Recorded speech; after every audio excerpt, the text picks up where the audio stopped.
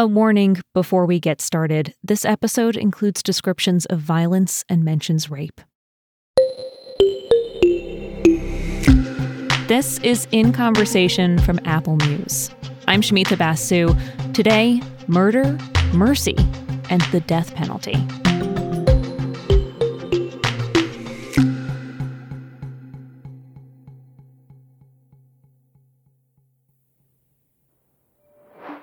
Nearly 30 years ago, James Bernard Belcher, who goes by his middle name Bernard, was found guilty of committing a devastating crime: raping, strangling, and drowning 29-year-old Jennifer Embry. The jury took only 16 minutes to agree to sentence him to death. As is often the case, he's spent years behind bars on death row. Now recently, Bernard was given a second chance, a resentencing. An opportunity for a judge and jury to decide whether he should serve a life sentence instead. This time with new evidence, not about the murder itself, but evidence about Bernard, who he is as a person, and what may have led him to kill. This is not just a man driven by inexplicable evil who rapes and kills and, is a psychopath in training. Maurice Chammah is a reporter for the Marshall Project. It's a kid who was immersed in violence and in sexual violence eventually for really his entire upbringing, and who then got out and did not have the resources to get past that. Maurice has written about the death sentence and people affected by it for years, and he recently wrote about Bernard's case. He says it shows how much our conversations around criminal justice and the death penalty have shifted from the 90s until now. And while Maurice would say we still have a long way to go, the fact that we are finally starting to recognize the humanity and trauma of the people who commit violent crimes could be a real turning point in how we think about justice. So we don't have a solid scientific explanation of how early childhood trauma leads people towards violence later in their lives. Certainly plenty of people experience trauma at a young age and do not go on to victimize other people. But what we do know is that PTSD, post-traumatic stress, can cause some changes in the amygdala, which is a part of the human brain that governs emotion.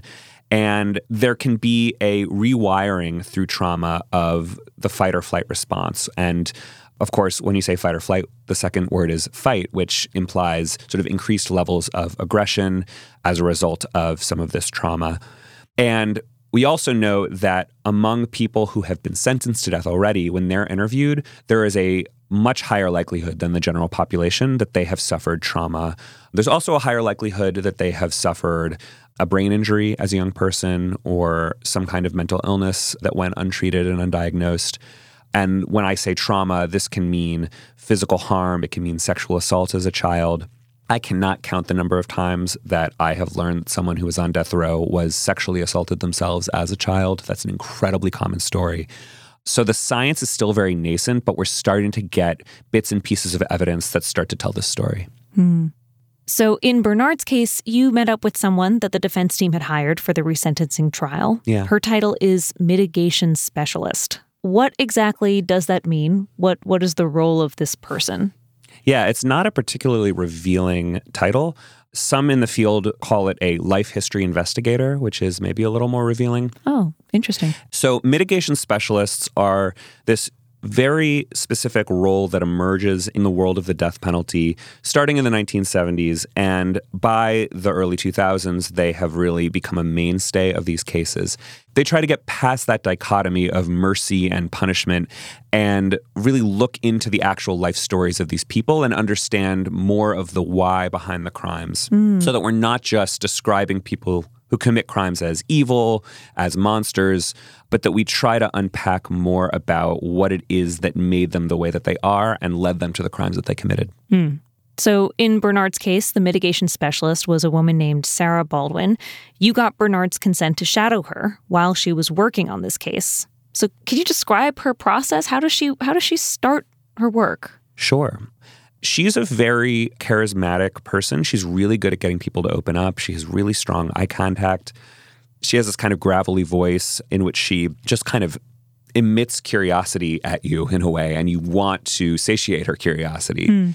And having spent this time with her, I kind of understood why Bernard, who had been really pretty closed off to his lawyers until 2018, starts to open up to her. And he describes spending the first few years of his life with his grandparents in Jacksonville, Florida, before going up to New York to live with his mother and a stepfather into his teenage years. And this is where he starts to get into trouble. And she's doing these interviews with Bernard, but then she also flies to New York. And probably the most compelling anecdote from my trip to New York with Sarah was when we went to this nursing home where she tracked down Bernard's father. And Bernard had a relationship with his father, but a limited one because the parents divorced when he was very young. And this was a man in his 80s who was living in this nursing home in Long Island. And eventually he shows her these scars on his hands, and then he lifts up his shirt, and there's a huge pink scar across his belly. And he says that Earlene Floyd, who is Bernard's mother and his first wife, stabbed him when he confronted her about seeing other men. She denies this. She denies seeing other men. She does not deny stabbing him. That story checked out from both parties. And she says that he was jealous and controlling and violent with her, and so she was defending herself. And on some level, it was a bit of he said, she said about a divorce that happened, half a century ago. But on the other hand, these people were corroborating each other, that there was violence in this household, and that Bernard, from a very young age, was seeing blood on his father that his mother had produced. It makes you wonder if he, as a child, had thought, I am at some risk, or violence and intimacy are bound together in this way, that was a lesson maybe he learned at a very young age.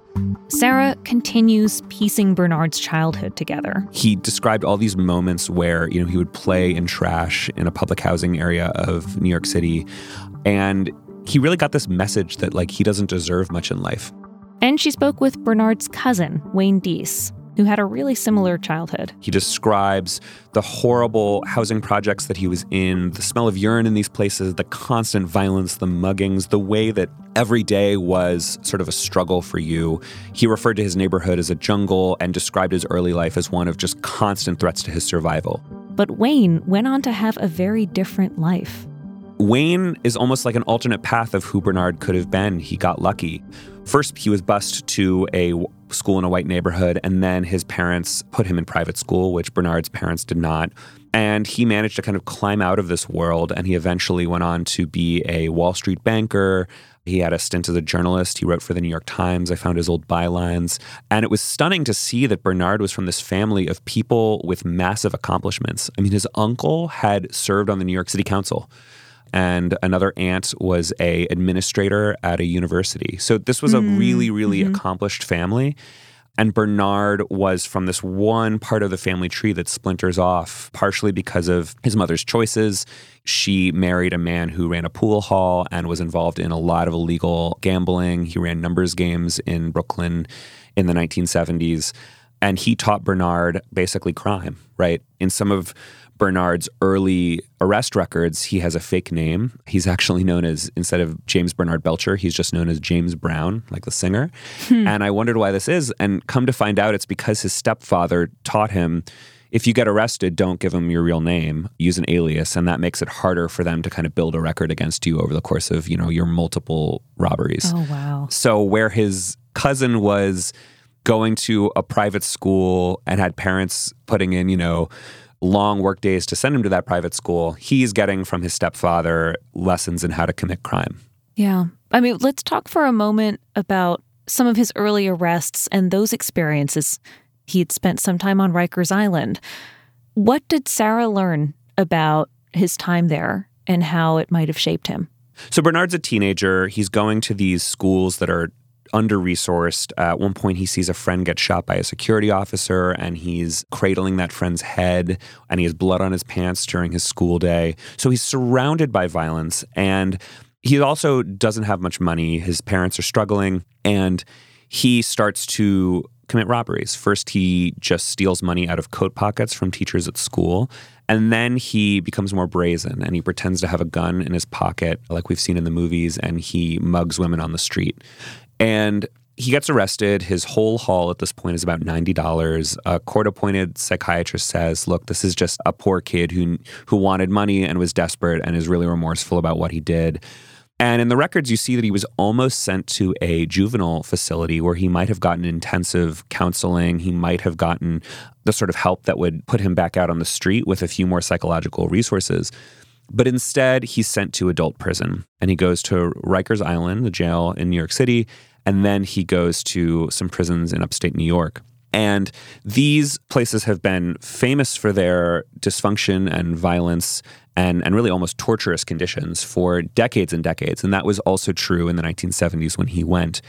He tells these stories about how his best friend in the prison was sexually assaulted by older prisoners every day.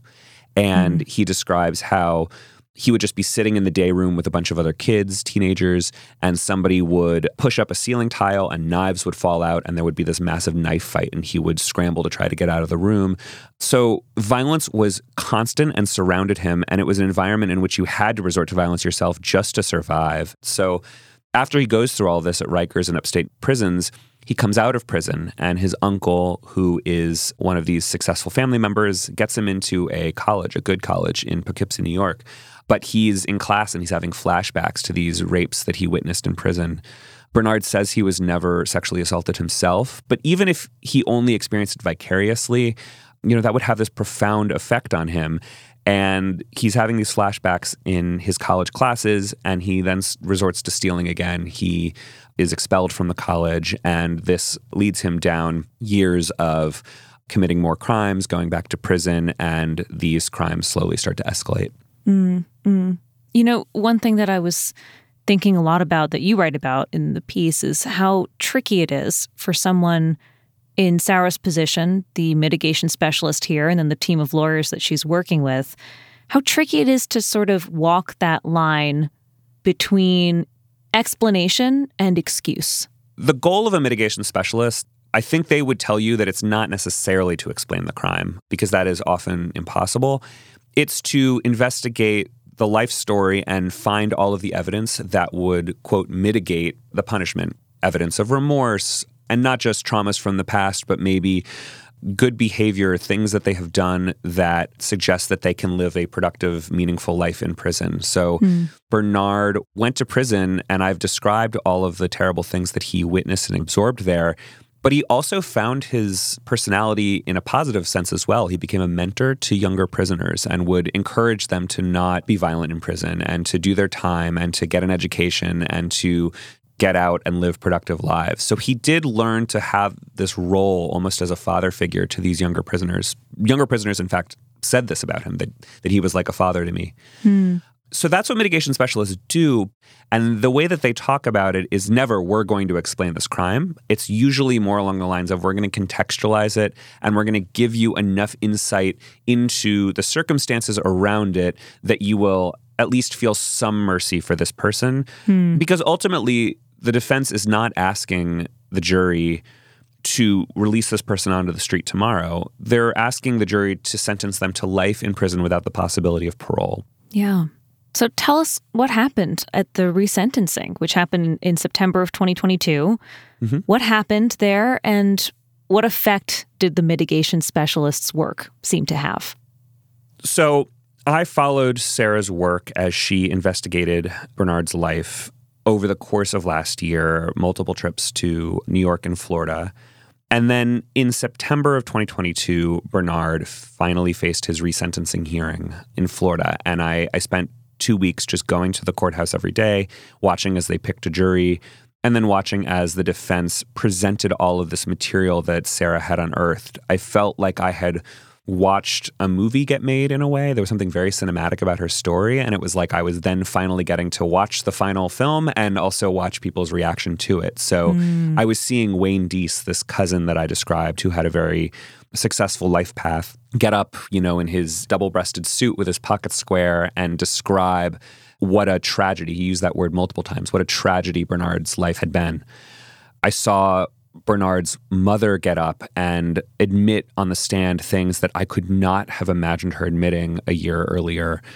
She said, when he got out of jail and prison, everyone said I should send him to a psychiatrist to get him some help for what he'd been through. She said something like, I only thought crazy people had to go get that kind of help. And that's what I was dumb enough to think, was her phrase. She also admitted to stabbing her ex-husband, producing those scars that I described earlier.